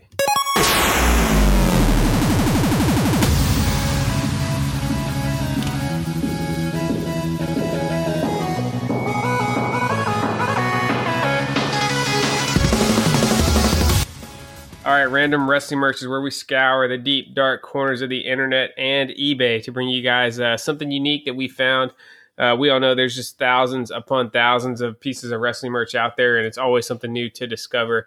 This segment is brought to you by Pro Wrestling Tees. That is your source for the official Chick Foley Show store. All kinds of awesome tees up there. We're going to have our WrestleMania t-shirt coming up soon, but you can still order the Royal Rumble one now. Also, check it out. Pro Wrestling Tees released their app this week, so it's a little bit better way to navigate the store. It offers basically the same stuff as the website, but you can also set up push notifications. So I got notifications today when there was some flash sales and some new merch dropping. So check out the Pro Wrestling Tees app and use it when you're ordering your Chick Foley Show merch from now on. Marco, tell us about these Seth Rollins voodoo dolls. Yeah, so it's I thought that was pretty cool. Did you guys see these at all? Did you get a chance I to did. take a look so at? I actually had a chance to buy the complete set. So at it was like Honolulu, I can't remember if it was Honolulu Comic Con or one of the collectors expos we went to. But yeah, a guy there had a big WWE setup, and he actually had this whole the entire set there. But it was just a little rich for my blood. I think he was asking like $160, I think, for the whole set. They're really, really cool, but I just have no use for them. I didn't really have anywhere there where I could put them. But it is an awesome set. These came out with, I believe these were part of the WrestleMania 34, the New Orleans merch. New Orleans is known for the voodoo stuff and everything. So how tall are these? Yeah. So these, so what we're looking at is they're like little, look how almost like vinyl figures. I think they're maybe like slightly bigger resin. They're like slightly bigger than a pop, maybe. Yes, it's 3 inches. 3 inches, yeah. They're pretty freaking cool. I'm into these. They kind of look like little sack boys, you guys remember Little Big Planet? That's kind of what they put me in the mind of is the sack boys from. What's the Seth Rollins one for? $8? $8 and free shipping. Pretty good deal. Yeah, $8. And yeah, they're really cool on the design. The Nakamura one looks really awesome. I really like that one. I remember holding this set in my hands, and I was close to pulling the trigger on it just because they look so awesome. It's got a really nice package too, especially if you're like an MOC collector. But it says possess them all.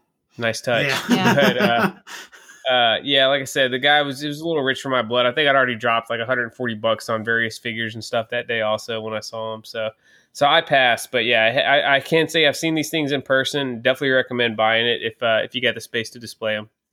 Yeah, because I'd never seen these before, and I was like, and it said during New Orleans, and I was like, I went to WrestleMania 30, and I was like, I did not see these at all. So you're right, it definitely was the second go around at New Orleans where these were released. But yeah, they have pretty much everyone that was like hot at the time. So like John Cena, Sasha Banks, Braun Strowman, Roman Reigns looks pretty. Actually, the Triple H looks pretty cool as well. AJ Styles, yeah. Let me see if I can find the whole box set with all of them, seeing what they're going for right now. Who else? Let's see. Yeah, they're pretty cool. I guess if I can't complete my zombie gnome set. Still trying to find that Eric Rowan and Hulk Hogan. If you guys have the Eric Rowan or Hulk Hogan zombie gnome set, let us know. It was pretty. They should bring back the Alexa Bliss voodoo doll just because of what her character is now. Just so we could have Braun and Alexa. They're both in this set. Yeah, it's true. Yeah, no, they look pretty cool. I was like, like I said, I never seen these before, and I was like, huh. I was like, I don't remember. Oh these yeah, being there's so... different. So there's different series. They're called the Super Stitches. Is the name of them? Yeah, Super Stitches. There's 2 series, I believe. Well, yeah, because this box has 6 in it, and it's got Sasha, Nakamura, Rollins, AJ Styles, Triple H, and or Alexa Bliss. And it's series 2. So I'm assuming all the other ones. It just sold for 1. $12. So yeah, I would have been very mad if I would have paid $100, dropped $160 for the whole set of 12. But yeah, so these things are out there. Just search WrestleMania 34 Voodoo Dolls on eBay. I'm sure you can probably piece together a set for pretty cheap. Very cool. Let's discuss our retro wrestling recommendation of the week.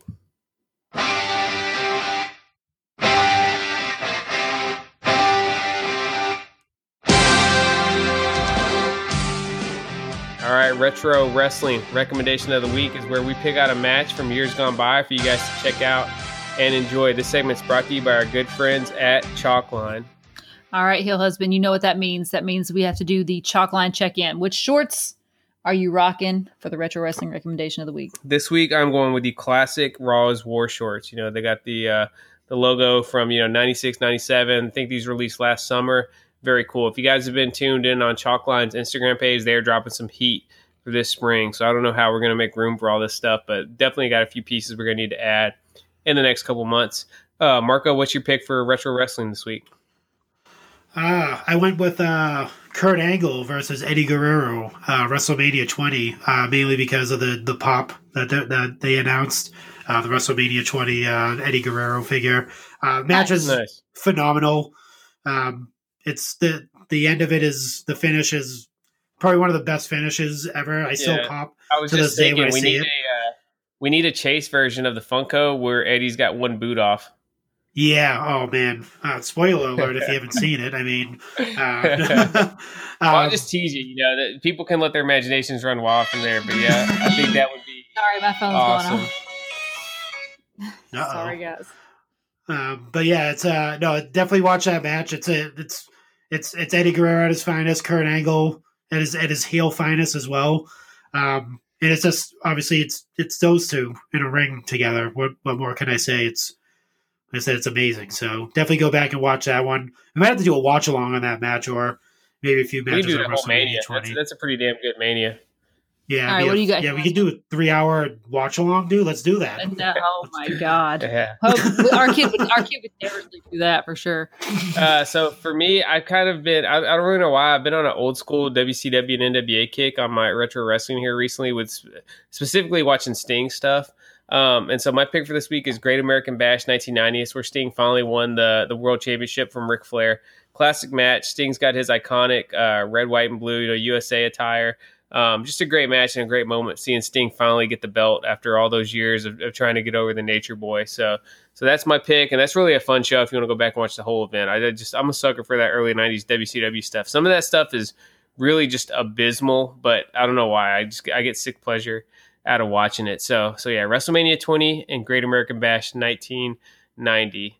And that's going to just about do it for this week's episode. Sheena, you got any closing thoughts for the listeners? Yeah, we owe our buddy Daniel Raw a impersonation. So we'll close the show with Marco's impersonation of Stone Cold Steve Austin. So if you didn't listen last week, Marco, what exactly was Daniel's request for you? I mean, I kind of did one already, but I guess I'll do it again. No, I'm joking. No, he wanted me to do Steve Austin ordering some wheat beer and sauerkraut at Oktoberfest.